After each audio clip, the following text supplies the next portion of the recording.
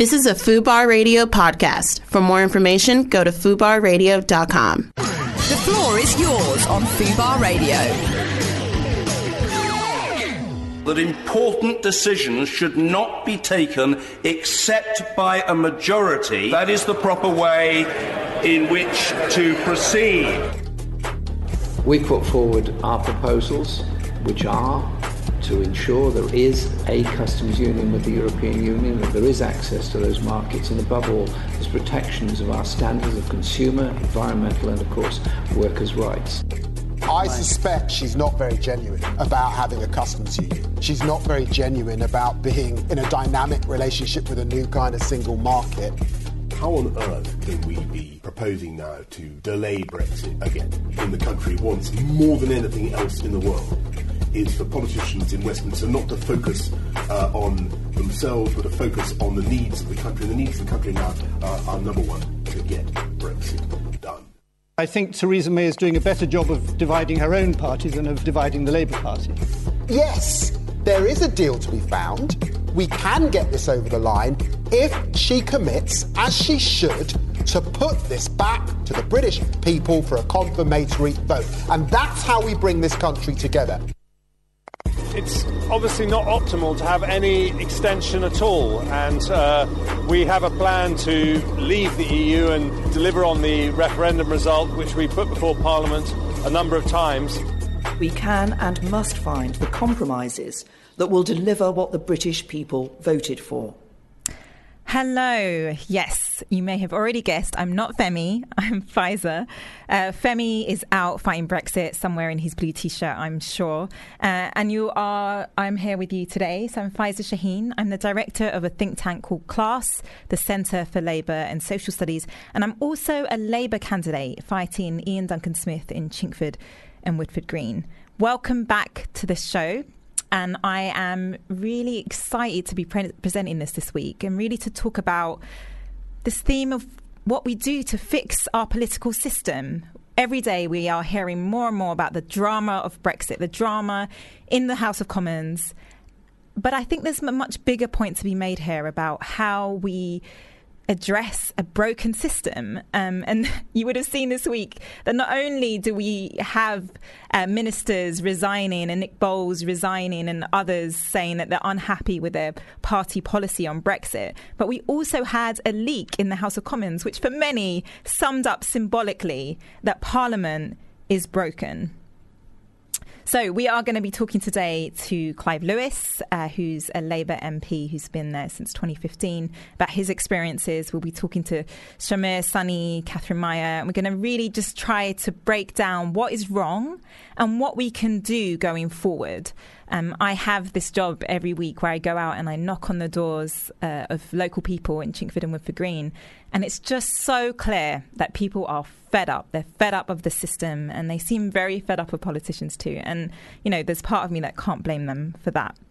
So how do we go forward? And there's this great article that you may have seen in the last week from Gary Young called "We're Led by a Party Not Fit for Power in a System Not Fit for Purpose" in The Guardian.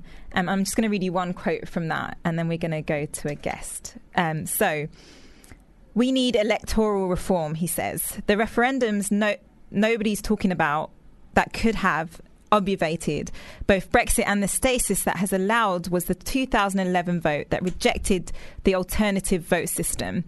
It is thanks to the first past the post system that with 37% of the vote, Cameron was able to inflict the Tory psychodrama of Brexit on the rest of the country. It is why today the numbers in Parliament aren't there and we keep counting the votes in the wrong way. And so really what Gary is getting to is maybe the issue isn't so much about Labour and the Conservatives and more about the broader system in which the way the Parliament is working. So I am going to speak to Clive Lewis now, and I'd be really interested, Clive, in you speaking about your experiences in Parliament and whether you think if it's Brexit that's broken Parliament or if it's a bigger problem than that. That was seamless, can I just say. It was seamless coming into this conversation. Very, very professional. Personally, do I think Brexit's caused what's happening? No. I don't think so. I think Brexit's a symptom of a wider malaise that's happening. I mean, whether you look at it from a kind of social and economic perspective, you know the work of people like Thomas Piketty and others who've looked at the more unequal society is, the less stable it is, the more disruptive it is. Or you can go to the actual democracy itself. I mean, we've got a democratic system, a voting system that's probably fit just for about the 19th century, let alone the 21st century. But it goes to more than just the voting system. I mean, it goes to being one of the most centralised states in Western Europe. I mean, people feel disempowered. They don't have rights at work in the way that they really should do in a modern economy. So there are so many, I think Brexit is a function of so many other things that are going wrong within our economy and our society. And it really does, I think, show we need a radical reboot, a kind of radical overhaul of how our democracy works and who it works for. And that goes not just in terms of Parliament, but it goes in terms of the BBC. You know, we should be seeing that far more democratised. It's a massive massive institution in this country, and yet I think many people, whether you're on the left or the right, would say that it seems to be failing, and failing quite badly in what it's meant to be doing. Our media, again, that's meant to be the so-called fourth estate. It's meant to inform people about, give them the ability to make informed decisions within democracy, and yet we have one of the most, I would say, polarised corporate news, modern news systems in the Western world. So there's so much that needs to be done. And, I'm not saying this as a left-wing person saying I want to see a more kind of left-wing media or something which is just necessarily going to benefit the left. I want something which is going to create a healthier, more resilient democracy. And at the moment, we just don't seem to have that in the quantities that we need. Yeah, so I completely agree with you that democracy isn't just about Parliament. I mean, that's part of the problem, right? But I guess if we were to focus in on Parliament, I mean, you're not the typical type of person that ends up in Parliament, right? I mean, tell us a bit about your experience, being one of the handful of black men in Parliament, not from a posh background, didn't go to private school. Tell us about that experience, because I think one big issue that comes up again and again is really the lack of representation, the lack of voice for working class communities. Yeah, I mean, as a working class person, the first in my family to go to university, brought up on accounts of the state. My parents worked in a factory. My dad eventually became a trade union official. That ultimately gives you a background which is quite rare inside Parliament. So, if you go to, people often describe Parliament when I got there, the best description was like kind of Hogwarts on speed, I think was the term someone described it to me. It's an extremely bizarre, kind of historical in some ways, traditional, very much class-ridden place. It's about social networks. It's also about who you know, as opposed to just what you know. So my experience of Parliament, look, I won't sit here and say it's all been bad. It hasn't. It's a really big privilege to be a member of Parliament. But at the same time, I would say as a working class person and as a black man, you don't always feel that you're in a system which necessarily has your best interest at heart, or one that is as welcoming and integrationist as it could be. So, look, it's easy to go in and say, it could be better, woe is me. You go in there and you fight for that change. But I think most people looking at the institution of Parliament can see that it has made strides, perhaps in terms of numbers of black and ethnic minorities being represented. It's still underrepresented, but it's made some strides. In women, it's definitely made strides, but there's more to go. But it's not just about numbers, is it? That's the thing. Yeah. You don't just get people in. It's the positions of power that people hold. It's the positions of influence. And I think that's really important. But look, there's another kind of intersectionality here. Sajid Javid could become the next Conservative leader, possibly Prime Minister. So they would have had two women as Prime Ministers and the first black person as a Prime Minister, potentially, let's just say hypothetically. Does that mean that's going to change the lives of people like me and others in my community here in Norwich for the better? No, it doesn't, because there is the issue of your class, where you're from, what your politics are, in whose interests you're governing, and that's intersectionality, which makes it so complicated. It's not just a matter of seeing more women, more black people, more in Parliament, more people with disabilities. You've also got to have that other dimension, which is whose interest you go into Parliament for and fight for. Yeah, so I think this brings us to the point. So it's not just about, box ticking for some representation exercise, because obviously it's about the values of people coming in. But within the first past the post system, right, the Tories can, if they did have a majority, they'd be able to do whatever they wanted to do. What has your experience been of power when you are in the opposition? Like, how much is there that you can really do? And, what is your thinking? I know in the past you've spoken about a progressive alliance. How do you think the dynamics of Parliament need to change in that respect?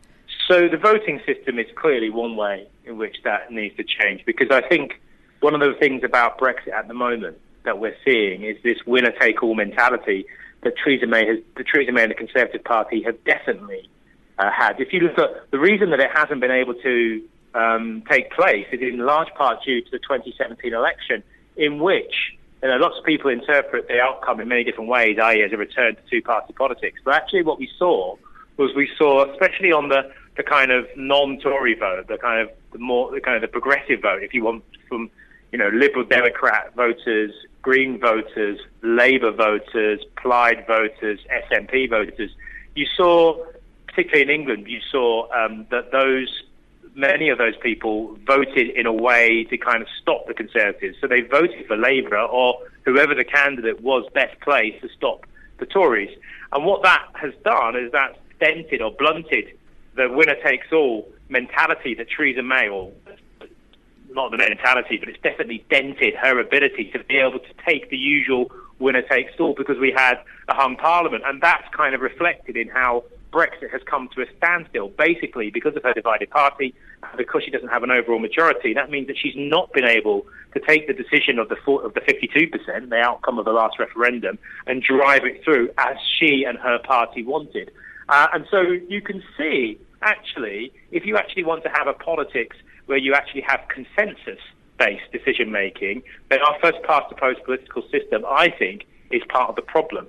It's not about finding consensus. It's about one side winning by potentially a small majority and then doing whatever it is that they want to do. Now, that works for both left and for right. And just if you look at the constant, it doesn't necessarily mean just because you have proportional representation that you're going to have better outcomes. But I do think when people look at how our politics is operating and how it's come to a standstill, I think there's an understanding that people really want politicians and politics to be able to build consensus on more issues. And with our kind of divisive political system, that proves extremely difficult. And that's one of the reasons we're having the problems we are. Okay, yeah. In terms of what needs to change then, so obviously we are stuck in this Brexit quagmire right now. Where do we go from here for the people that tell me, and I'm sure tell you as well, that they feel completely disillusioned with the system? How do we start showing them that we are going to change things for the better? So I think obviously committing to kind of radical democratic overhaul, including the voting system, would be something for the Labour Party, which is traditionally a radical transforming party, would be a good start. I think secondly, allowing people, the public, the various regions and nations of the country to have a say in what stopping the kind of decentralising local government would also play a part in that. I think the other part of it as well is also understanding that specific ideologies can get you so far, but I would want to see political parties, and mine as well, begin to look at a value-based kind of economic narrative and working with other political parties that share our values. There are lots of voters who don't have, especially as we move into the 21st century, they don't have the same tribal instinct that perhaps our parents and grandparents had when we had the two-party political system. And I think it's becoming more fragmented, not just on the left, but on the right of politics. And yet we're trying to fit this fragmentation into the 20th century two-party political system. So I think actually it's about how do politicians with similar values begin to work together. And there's a real urgency to this, because one of the pieces of work that I work on quite a lot now is on the issue of climate change, biodiversity loss and other planetary boundaries, and how do we make sure that we have an economy and a democracy that is resilient to the shocks that are going to hit us in the 21st century without us kind of falling apart. And I think politicians can't begin to work together to be able to face up to some of the existential threats that are facing not just our economy, but our entire ecosystem, our democracies, because that will put pressure on them. then the 21st century is looking very bleak. So I actually think the future is about building alliances with other politicians who may not share every single piece of ideology that you do, but who basically understand on the broad principles and values that you hold, that there is work that we can do together. That's, I think, growing up politics, and I think it's what the public want, instead of us being set in a very narrow, tribal, kind of headbanging way that politics so often does. And that doesn't mean that I'm going to get into bed with people who have values different to mine. I see very little eye to eye with most Conservatives, because their value system is, in so many ways, the way they want to organise the economy, the way they're prepared to have inequality at such levels within our society. Those are things that I can't square away. But there are lots of other people on the kind of the centre and centre-left of politics that I do have things in common with, and I want to find out what more we can do to work together to ensure that we can impose our values or make sure that our consensus for our values is one that is out there. And I think the British public is probably more in tune with those values than it is with the values of the Conservative Party, in my humble opinion. But I would say that, but I'm in the Labour Party. Yeah, you would say that, and I would say that too. But I mean, one thing is obviously Brexit has really dominated the discourse, and where people may agree on public services or climate investment, they may be, more on the side of maybe the hard Brexiteers. So it's been very difficult to have that conversation because it has. I mean, but look, the problem with Brexit is it's a binary choice, and the world doesn't always fit into a binary choice. There are often shades of grey and variations in between. But the question being asked is, do you think that you can have a more progressive, open, tolerant future either inside the EU or outside of it? And, I'm quite clear it's going to be a lot more difficult outside of it, especially given those forces and the people whose values that are driving Brexit. Now, that's not to say that everyone that wants Brexit necessarily shares the values of Jacob Rees-Mogg or Boris Johnson. I'm not saying that, but because given their power and stature and influence within our society and within politics at the moment, and given that they're the people driving this, then it's their values which I'm afraid will quite possibly influence leaving the EU and where we head off afterwards. And that is, of course, of great concern to many people in this country for whom Brexit has become an emotional, visceral identity issue as opposed to just a simple economic, political issue. Yeah, so much to change, Clive, from the political system to some of the ugliness that has come upon us from that Pandora's box of Brexit. Thank you so much for speaking to us, and it does make me feel. Give me some hope. You're there and you're going to change things. I'm not sure if I do that. Yes, a lot of work to be done. Thank you, Clive. Brilliant. Thank you. Fubar Radio presents Harriet Rose. I'm joined by the lovely Girly. So my DJ booth for my hype girl is a massive sanitary towel box. Amazing. That says Girly for a less stressful period. It's like a rip-off of Body Form, so I hope they don't come for me. But, and I've had gigs where we've hung 500 tampons from the ceiling and stuff. A lot of the time I think there's a misconception that I'm trying to shock, and I'm not. I'm trying to make something that's taboo not taboo anymore. Why are people so awkward about talking about periods, or why, because it happens to half the world every month. I think it's important to open up the conversation about those things. Every Thursday, Harriet Rose from 4 p.m. Fubar Radio. She was supposed to have brought the vote on December the 11th, pulled it, put it at the end of January and lost by the largest ever majority. A government was defeated in parliamentary history, brought it back again, then again, and is now going to apparently try it again next week. This is beyond ridiculous. There is a clear proposal there that we negotiate a customs union with Europe, which will then protect the whole issue of the border in Northern Ireland, that we negotiate trade access, and above all, a dynamic protection of rights so we don't fall below Europe on it, because I suspect there's a whole agenda there in the Tory party which would want to see workers' rights and consumer rights and environmental protections diminished. We'll put our proposals again to Parliament next week. This is a very dangerous period, because if we crash out without a deal, then the supply chains get interrupted, jobs are at stake, and also the sense of security of many European Union nationals living in Britain and, of course, British people living across Europe. But we have been reaching out a lot. Indeed, I had a very good discussion with the government of Spain to ensure protection of British nationals living there. So we're back, and there you hear again about some possibilities of moving forward, but it just seems very difficult within the political system, and that's why we've been stuck going round and round in circles in Brexit for what seems like an eternity now. I'm very lucky now. I'm very excited to have Shahmir Sanni and Catherine Mayer join us. Shahmir is the now quite famous whistleblower on the Vote Leave campaign, and enormously thankful for the work you've done and your bravery. Thank you. And you do lots of other things now, and quite a prominent activist. And Catherine, you're the co-founder of the Women's Equality Party. So it's great to have you both with us. Just an initial question. How do you both feel about our political system? Start with you, Catherine. Go on. Well, the reason I laughed is I think that the one thing you could find consensus in pretty much anywhere you went to these days is that the political system is completely and utterly messed up, and it is not serving anybody properly. And but I'd like to actually take the chance to echo your words of welcome to Shahmir, because I think he did something amazing. And he did something amazing in showing the mechanisms that are messed up, which is, I guess, one of the things we're going to talk about today.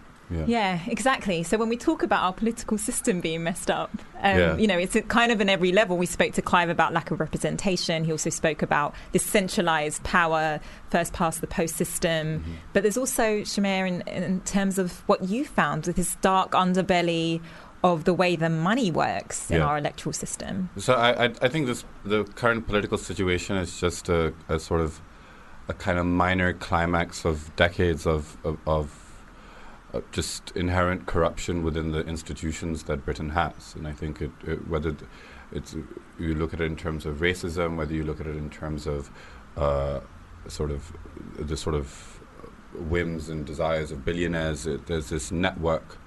I think through my whistleblowing, somehow, I didn't ever expect it to get to the point where I was uncovering the entire right-wing establishment. You know, when I first whistleblew, it was just like a couple of people broke the law. And then now it's sort of over through lawsuits and conversations and my own uncovering of what I experienced. I've sort of just brought to light what has been wrong with Britain for a long, long time. And it's quite scary because you were willing to call it out. But think about how many years and how many people with that proximity of power, knowing what power can do, in the way that they treated you, of course. It's scary. So we don't know the half of it. Probably not even 10% of it, right? No, I don't think so. Did you want to come in on that? Well, yeah, I mean, that's also why I used the word mechanism, because Shahmir's talking about corruption, and there's definitely corruption that he uncovered. But it's also about mechanisms. We're living with the outcomes both globally, because there's some huge global trends involved in what we're seeing, and also locally, of systems that are outdated and were built to do certain things that they can no longer cope with doing, and anyway were not good things. So, you were talking to Clive Lewis just now about the voting system, for example. That was the first past the post system was devised in order to create stability. And stability, of course, is lovely if you're in the right place in stability. It was never good for all the people on the wrong side of the stability. It was always actually exclusionary. But now what we've got is this kind of convulsive reaction against a system that is absolutely sclerotic. It's old-fashioned, and it can't deal with the digital realities, which is, again, it's archaic. And again, what Shahmir was helping to show is a set of electoral laws and a set of systems that are totally unfit for purpose in the modern world. Mm-hmm.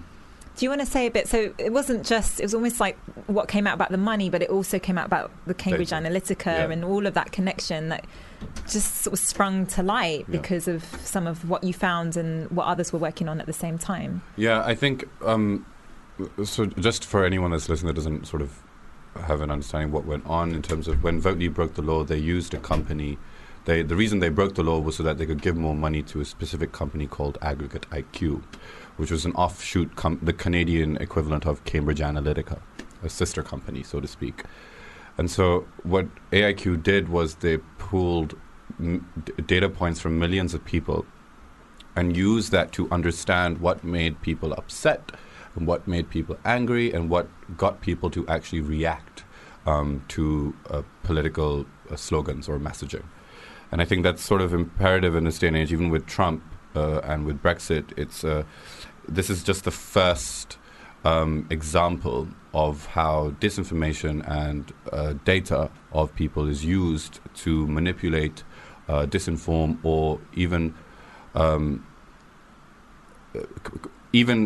sort of disengage voters from actually participating within politics and in elections. So I think Brexit, the whole current political situation is what happens when you don't have systems and mechanisms in place that take into account electoral law, that oversee electoral law, or update data privacy laws and online targeting and political campaigns. That understand even how any of this works. Yeah. So, for example, one of the things that happened in the Brexit campaign, but is still happening and happens everywhere, is that because of the possibility of targeting using behavioural understanding of the people online to target them with the messaging to which they are thought to be susceptible, they're only actually they're only showing adverts to the people they think are going to be susceptible. Right. So we're not all seeing, whether it's misinformation or real information, we're not all seeing the same thing. So that's immensely polarising. But it's also that there was a load of outright lies that were shown directly to people who may possibly have been susceptible to them, because that's why they were selected to be shown those ads. I mean, we could get into the whole conversation about the fact that, you can call those things lies, and unfortunately people have made an emotional connection with it. So, and people don't like that, because it's like saying that they're stupid, they couldn't see through those lies. So it's actually quite a difficult conversation. And whilst it's factual that did happen, just in terms of, you're one of the people that is calling for another referendum, like many, I always worry, though, that couldn't the same thing happen again? What's different now? What have you seen change? Or has anything changed to prevent what you saw happening again? And we can't rely on people like you to call it out. And the problem is, right, it's post. You called it out afterwards and the result was already there. Yeah. And actually they haven't gotten as much trouble as you would hope. Yeah. Which is why, precisely, which is why I've sort of, along the calls for a second referendum, the first thing I ever said in terms of action was a full public inquiry and a full investigation. It's only through, and the sort of lack of effort from both sides, whether that's Labour or the Conservatives, there has been this active sort of avoidance of actually approaching what happened during the Brexit referendum cheating. Because if we had immediately had a public inquiry, we would at least gotten somewhere where parliamentarians would understand the severity of the situation and taken action in terms of... Why do you think that hasn't happened? I think it's a number of factors. One, I mean, it's a plethora of factors, to be honest. One is that people weren't sure what was happening in terms of the revelations that I made with vote leave cheating. Two, the media played an integral role in actually disinforming the public about it, particularly the BBC. And because I can say this because we went to BBC Panorama first with the information about Cambridge Analytica and vote leave. And BBC Panorama was like, all right, this is amazing, let's do it. And then a week later, when they took it to the higher ups, we were immediately shut down. Right. And even when I came forward, they gave a platform to several vote leave staff members and MPs. And I mean, you were there on my first ever interview on the BBC with Daily Politics. You were excellent. Yeah. Well, actually, that was in the summer. And the first interview I did was when I broke the story in March. And the way that they shut it down, I've never felt so vulnerable. Like, I was outed like a week, 2 days before that. And even that didn't make me feel as vulnerable as how the media in this country just shut that story down. I mean, isn't it... I just think about your story, and we sort of share a heritage. My mum was from Pakistan. You were born in Pakistan. And you think about essentially the corruption that you've found, and also the way in which power is able to infiltrate our media and shut people like you down from having those conversations. It just feels like people think that we don't have corruption here. But what you found is, Pakistan is infamous for its corruption. Yeah, but this is what I said, right? Is that Pakistan, like I grew up in Karachi, Pakistan, sometimes referred to as one of the most dangerous cities, not in terms of murder, but in terms of corruption, in terms of kidnappings, political sort of violence, tribal violence, all rooted within the political system, where people are bought for their votes, etc. And so I come from a society where corruption within politics is the norm. And for me to come here to the UK and to feel like it's even more worse here, because we have this, and I think it's more worse here purely because the British public have this severe cognitive dissonance to the realities of the British political system and how it works. So and you must have been shocked. Yeah, it was pretty, I mean, I know Britain's imperial history and what it's done, and I was educated on that, but I didn't expect it to be this entrenched even now. In terms of the way that I was approached, it came down, even Christopher Wiley would say, every time he would come on the BBC, he would say things like, why haven't you got Shahmir on?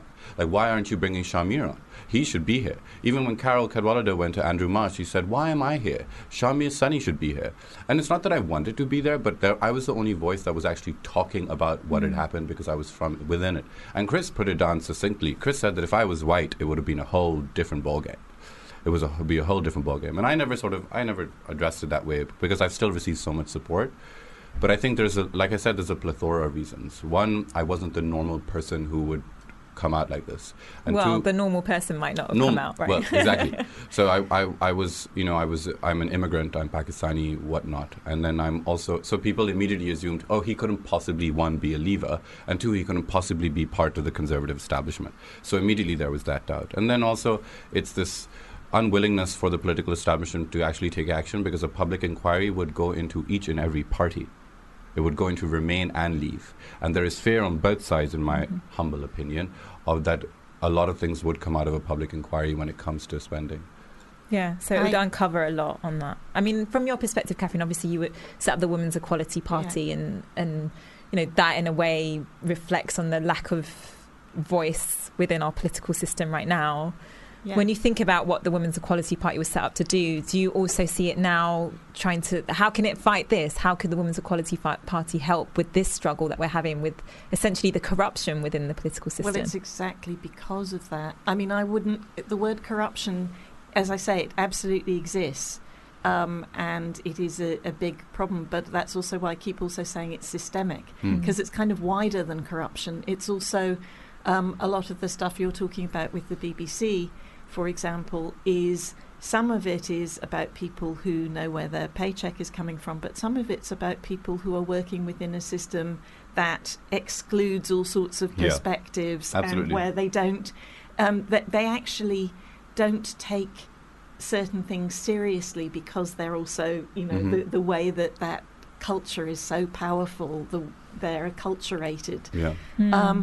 So it goes deeper and wider, and so it's changing the culture through. But you know, the history of why the Women's Equality Party was set up is actually that I was watching the impact of UKIP, and I was noticing that I was very upset about not just the Conservatives taking on the coloration of UKIP in order to try and neutralise it, but I saw Labour doing that in some ways too, you know, the British jobs for British workers, all that kind of stuff. And so I had this moment of revelation. I was also, there had been that piece of work showing how women were not voting at all, and it was really obvious that it was a white men's club. And so I wanted to find a way to game the system.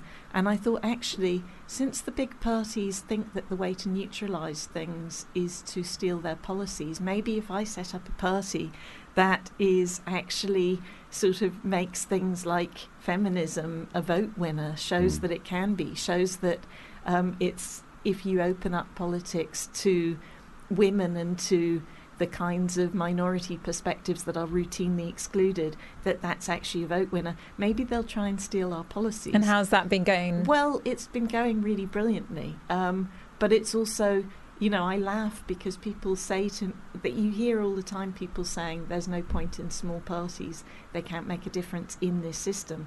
I'm sorry, but UKIP never had more than one person directly elected to Parliament, and we are where we are because of UKIP and because of the weakness of the big parties. So that's interesting, because one of the problems and one of the criticisms of the first past the post system is that there's these two big parties, but what you're saying is actually small parties can make a difference. We make a huge difference because in order to neutralise us, the bigger parties start taking on what we are saying, which is, you know, you've seen green politics spread to other parties, so it can be very benign.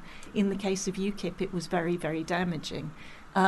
I'd like to go back to a really important question you asked earlier about the second referendum. I call it the first referendum because so many people were excluded, and it was so deeply dodgy that I think we're campaigning for a first proper referendum here. But I do think that there's a real danger, even though I can campaign for it, that it will go the same way as the dodgy one, because not just was the Leave campaign so flawed and in so many ways that we know, but so was Remain. Yeah. And one of the ways in which Remain was flawed, again, it's not about corruption, it's about this systemic white man's club, where what they did was they elbowed out basically all of the important perspectives they needed in that campaign. And they thought that the way to get people to vote for Remain, and by the way, the word Remain tells you everything you need to know, because who the hell wants to remain in the EU as it is? You know, you want to sort out the EU, not to stay where you are. But what they did was that they did this terrible campaign where they kept getting big business to speak up in favour of Remain, and exactly at a point where the thing that was making people angry was the sense of disempowerment, the sense of these huge companies that felt so undemocratic. And it was like putting a sign saying, please kick me, on every ballot box in the country. Now a lot of the same people who were behind the Remain campaign are behind People's Vote, which I support. I support People's Vote. I have a lot of things to say about that.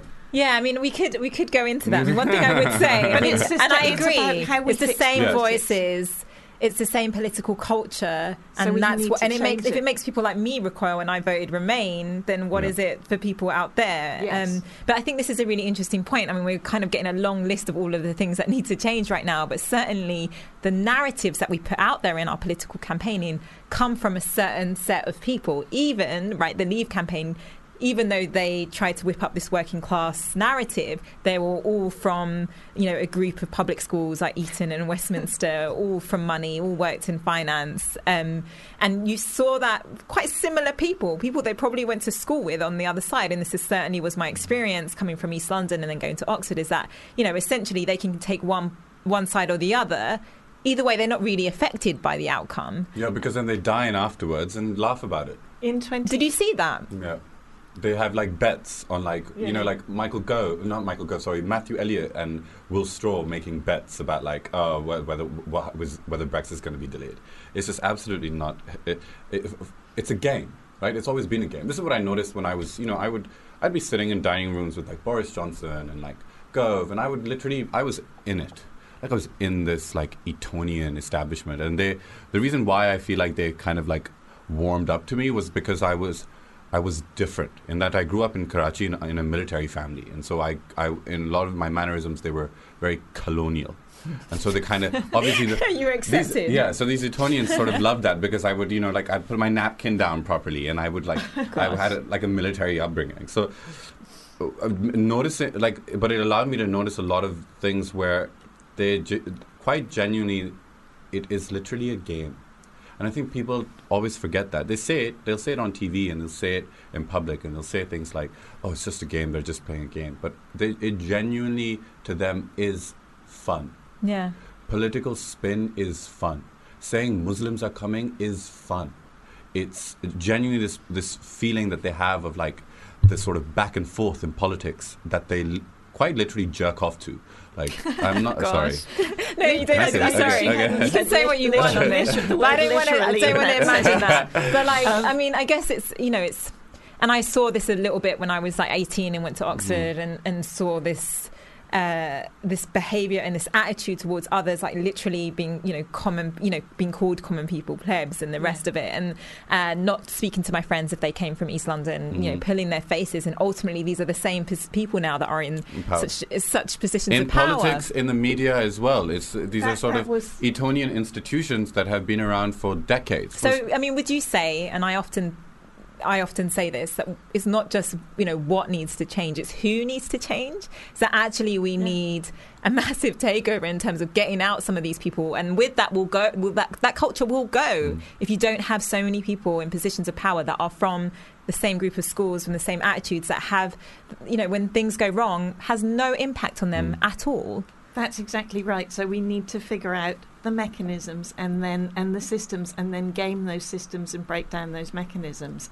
And that's what we're trying to do. Each of our policies is really carefully targeted to doing exactly that. And it's also why, for example, equal media is one of our big objectives, because this media environment and the horribly sort of, again, exactly what you're describing is also part of the reason why the media reported it so badly, is they literally didn't see what was right under their noses because they couldn't see it. I remember, by the way, I'm a recovering journalist, and I remember in 2013 flying with David Cameron to the US when he was going to see Obama, and he chartered a private plane, and the lobby, I was a member of the lobby, the parliamentary lobby. There were 23 journalists on that flight. All of them were white. There were only 3 of us who were women. The 2 other women there were in positions where they were assisting men who were on that flight. And those men were sitting around in the plane joking about Cameron's old Etonian circle. And then I started just sitting there and counting them, and half of them had actually been to school with the people in the front of the plane. So when they're mates, they're obviously not going to whistle blow. They obviously are going to back each other up, and they're part of that culture, so they don't even see the problem with it. They can't see they can't see it. They can't see it. It's not even about whether they challenge it, it's that they cannot see it. And we have to make these things visible, which is, again, one of the amazing things that you did, was making visible something that people didn't see. So I might be a politician one day, and I don't want to become... Inshallah. I don't want to, I don't want to be one of those people. And I guess because my upbringing already, I'm hopefully can't be one of those people. But what would you say to me in terms of, the change you'd want to see? So if I was in a position where I could change things, what is it that you would tell a politician who was willing to listen and willing to change things? What are the couple of things that you would say? Do this and this urgently. Otherwise, we are going to be stuck with this system that is alienating so many people and is ultimately incredibly corrupt. Well, I think we have to try and get proportional representation. Okay, we're going to talk about that next, so that's great. But also, I really think that you as a politician have to not be co-opted, and it's the hardest thing possible. And by the way, if you're campaigning against IDS, I will help. I'm going to come up there and help you. Same. But I think that politics, we all get into it to create change, and then parties and party systems forget that, and they end up being about maintaining or getting power rather than about what you're trying to do. So I think it's about keeping that focus on the changes that we want to see, and focusing on that. And by the way, if you get in for Labour, please steal all of the Women's Equality Party policies, because they are brilliant, and they will also, every single one of them is devised to create change within knowing what the problems of the system are. Okay, I will get you to advise me on that, Kathleen. I don't really have, I guess I can't say anything, you know better than anyone else. It is, you're in it anyway, but it's for a brown person, it's extremely toxic. Ask anyone. Ask Nasha, ask Diane Abbott, even as a black woman. So I think I would just say, you already know this anyway, but be mindful of your mental health. 2, and I would say in terms of policy-wise, 1, electoral reform should be a key thing, and 2, igniting the conversation about regulating the press. And social media platforms. I think that should be the top priority, because once you have a press that isn't unaccountable, and once you have social media platforms that aren't unaccountable, you sort of sort out many fundamental problems within the digital age when it comes to politics and when it comes to protecting democracy. Can you get us back on so we can have a longer conversation about this? Because there's electoral law, electoral funding laws are insane. and they don't do any of the things they're supposed to do. And also what counts, even how electoral spend is calculated is completely wrong now. So there's a ton of really practical stuff that can be done. I think the mental health point is really important. We've just got a new leader of our party and realised after she came to be the leader that she's the first ever BAME woman to lead a political party in this country. Yeah. And I'm at the moment where I was celebrating, I was also just terrified about what may be awaiting her. And so those of us that are fighting power, right, and we've all experienced this, obviously we are targets and we have to look after ourselves. And the level of trolling that's already gone up for me since I've been selected. But on the flip side, an incredible amount of support, which, I try and focus on. But certainly we have to look after ourselves, and we certainly cannot shut up, right? We cannot be quiet. So, I think we also need to do this thing about supporting each other, right? So I might be in the Labour Party, but that doesn't mean that we can't have these supportive relationships. And I want to thank you both for coming on today and giving your time. And absolutely, I feel like we're just scratching the surface. But what it makes me realise is that the problem is so much wider than, when you first think about how you fix the political system. You might think about PR, which we're going to talk about right now, proportional representation. But like you say, it's very much to do with the media, and it's to do with representation and changing who's in Parliament. Yeah. So thank you both. Thank you. Thank you. John Cleese here. Proportional representation, or PR, simply means that seats in the House of Commons would reflect the way we vote. In other words, if one party gets 20% of the vote, they get 20% of the seats. And as a consequence, it would mean that Britain is governed by a parliament that reflects its people. The system that we now use for general elections, which is called first past the post, could hardly be further from this. Just take our current parliament. The Conservatives and the DUP hold a majority of seats in the House of Commons, yet just 43% of votes went to those two parties combined. 57% of us have to put up with a government we didn't vote for and don't want. This is what's known as minority rule. And it gets worse. In 2015, the Conservatives got an outright majority with less than 37% of the vote. In 2005, Labour got an even bigger majority with just 35% of the vote. At the same time, millions of people who vote for other parties end up with hardly any representation at all. For example, in 2015, three parties, the Greens, the Lib Dems and UKIP, received a quarter of all votes cast, and yet they ended up sharing just 1.5% of the seats. There's no reason to put up with this system, and Britain is one of only three major developed countries that still uses first past the post alongside Canada and the States. It really is time that Westminster caught up with the rest of the world. Great. Let's talk about proportional representation. We've heard a few people mention it on this show in terms of a different system, a different democratic system to the first past the post system that we have right now. And we're very lucky to be joined by Klina Jordan of Make Votes Matter. Hi, Klina.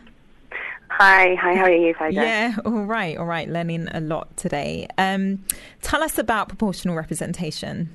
Well, I think both John Cleese and various of the previous speakers have said quite a bit about proportional representation. I think the most important thing for me about PR is that it's the normal way that democracy is done. And we're in a kind of tiny minority of countries that still we're abnormal? Really. Yeah, completely abnormal. So it's a completely archaic system, and most of the countries that still use first past the post are ex-colonies. So we foisted this horrible system onto other places, and they're still trying to get rid of it, and they all are trying to get rid of it. So why hasn't it happened here? So we did have a vote, didn't we? What was it called, AV+? Why didn't that go down? We had a referendum on the alternative vote. Unfortunately, the alternative vote is not a system of proportional representation. And that was a kind of compromise too far between the coalition at the time, and I think Nick Clegg himself called it a miserable little compromise. Compromise is actually normally a good thing, but this was kind of way past a compromise. It was offering something that nobody was really asking for. It can, in fact, be less proportional than the current system. Great. And so the thing is that I struggle with is what are the steps that would take us there? Is this some dramatic change that happens overnight? You know, how would this differ? What would this look like? What would the proportional representation system look like as opposed to what we have right now? Sure. So in terms of how we get there, I think the thing to remember is that each step towards democracy is hard won. Over time, the trajectory is clear that we get closer to it, sometimes with some setbacks, which I think is happening a bit at the moment. But basically, over time, the people demand more power from those who are holding power. The reason we don't have PR yet is because those holding the power don't want to give it up. So it does take a lot of work, but we are really at the moment for proportional representation. Like all of the polls for many years have shown that the majority want PR. And the majority of voters for every party want PR. So, for example, with the Labour Party, 76% of voters want PR, and that's reflected when we go and do talks at constituency Labour parties. So it's really important that we get Labour on board. We need one of the two big parties on board, and we've had 57 motions for PR raised by the constituency Labour parties so far. So that's a really encouraging sign. There's also the PLP on board, like Clive Lewis, who you were talking with earlier, is one of our allies, and he strongly supports PR, as does the Shadow Chancellor, John McDonnell. There's lots of people who are pushing for this. So it's a matter of time and hopefully years rather than decades, is what we're saying. Yeah, so I mean, I guess for people out there that have seen Brexit essentially highlight the flaws in our democratic system, how would have Brexit decision-making looked differently if we had proportional representation right now? Would it have been able to sort Brexit in a different way? Yeah, so I think it goes back even further than that, in that because of the voting system, which gives a false advantage to the two biggest parties, and means that basically almost always it's only one of the two biggest parties that can get into power, the two big parties have to be really broad churches, and so they have to hold together these really disparate groups of people. And for the Tories, for many years, that's been the Europhiles and the Europhobes. And so effectively, David Cameron was trying to hold his party together by saying, well, we'll give this question to the people, and of course they'll come back with the right answer, i.e. the answer that I want. But of course the people didn't, because they were so pissed off with politics that they gave the establishment a good old kicking. There were also obviously lots of reasons why people voted leave. It wasn't just about kicking the establishment, but that was a part of it. And so I think we wouldn't have even had that referendum if we'd already had a kind of consensus-based form of politics. In most democracies, people from different parties talk with each other, they listen to each other, they come to agreement, they come closer to agreement, and they find solutions that work for the majority for the long term.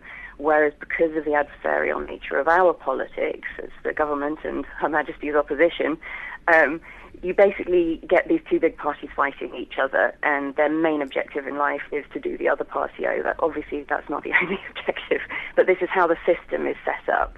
And it means that the whole thing is a fight rather than trying to find a way forward that works for everyone. So it would have forced the parties to speak to each other from the very beginning rather than in the last couple of weeks of the Brexit process. Exactly. And it's only been kind of when things have got to crisis point that Number 10 has kind of said, well, all right, we'll look at doing things another way. And MPs, of course, have had to force the option that they even get a meaningful say about Brexit. And the fact that they're not managing to find a way forward yet with the indicative vote is, again, indicative that they're not used to finding consensus. They're also not used to using voting systems where you can select multiple options.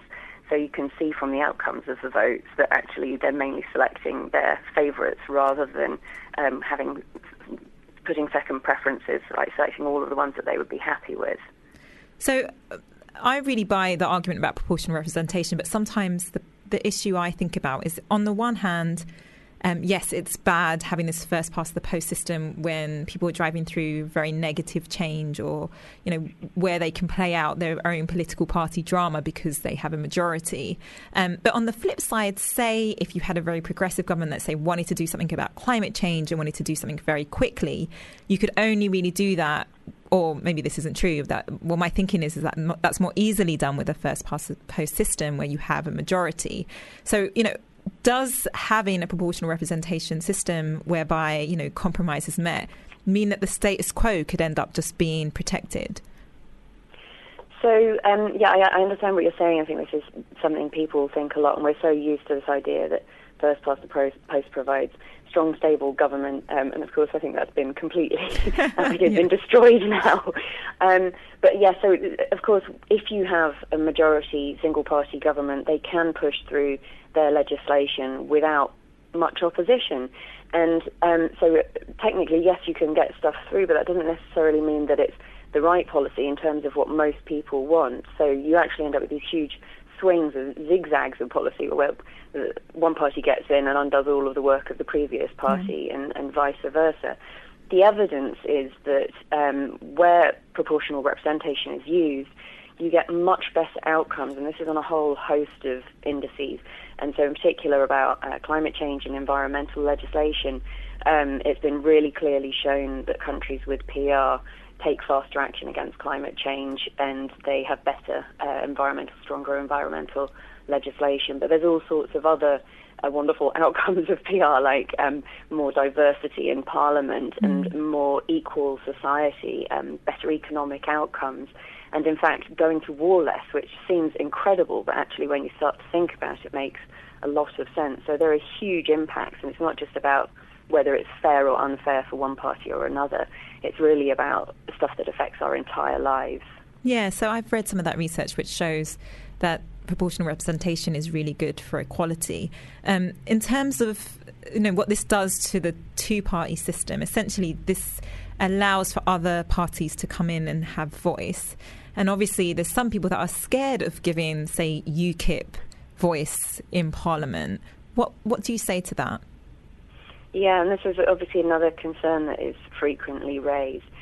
What I would say is that everyone deserves to be represented. We live in a representative democracy, supposedly, but the reality is many people aren't being represented. So, for example, in the last election, maybe it's 2015 election, I think a quarter of people voted for three parties, Greens, Lib Dems and UKIP, and they got 1.5% of seats between them. So there's huge amounts of people not being represented. And the thing is, when everyone is represented and all of these different perspectives are being aired and analysed in Parliament in the proper place, if they're put under scrutiny, you can show a non-factual perspective for what it is.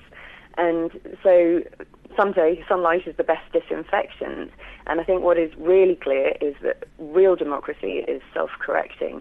So if people see that they've made a choice that they didn't like last time and they've got real democracy, they can then vote those people out next time. And so it means that, yes, you might get something you don't like, and if it's really not working, you can change that. Whereas with our system, pretty much every election you get a party that has increased its vote share and lost seats, or vice versa. So it's just not responsive to what the people are wanting. Thank you for that, Klina. So I've got so many more questions, but I have to bring this to an end, and I think you just made that case so well. Thank you. Thanks, Klina. Thank you very much, Faiza. Good to speak with you. Thank you. So that has been a very, very quick hour, taking a bite out of this huge topic on the political change that we need to see.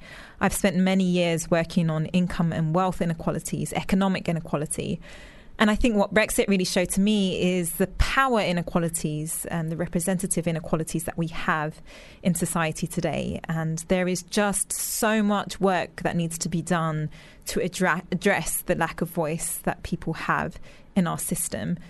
But what we have learned today is that there are options. It doesn't have to be this way. So let's come together and let's fight for change.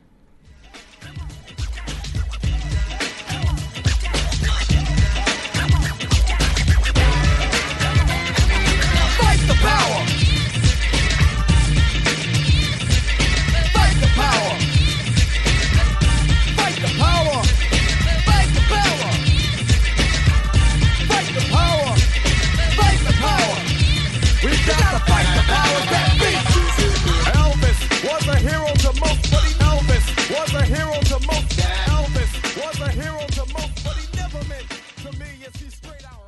You've been listening to a FUBAR Radio podcast. For more information, go to FUBARradio.com.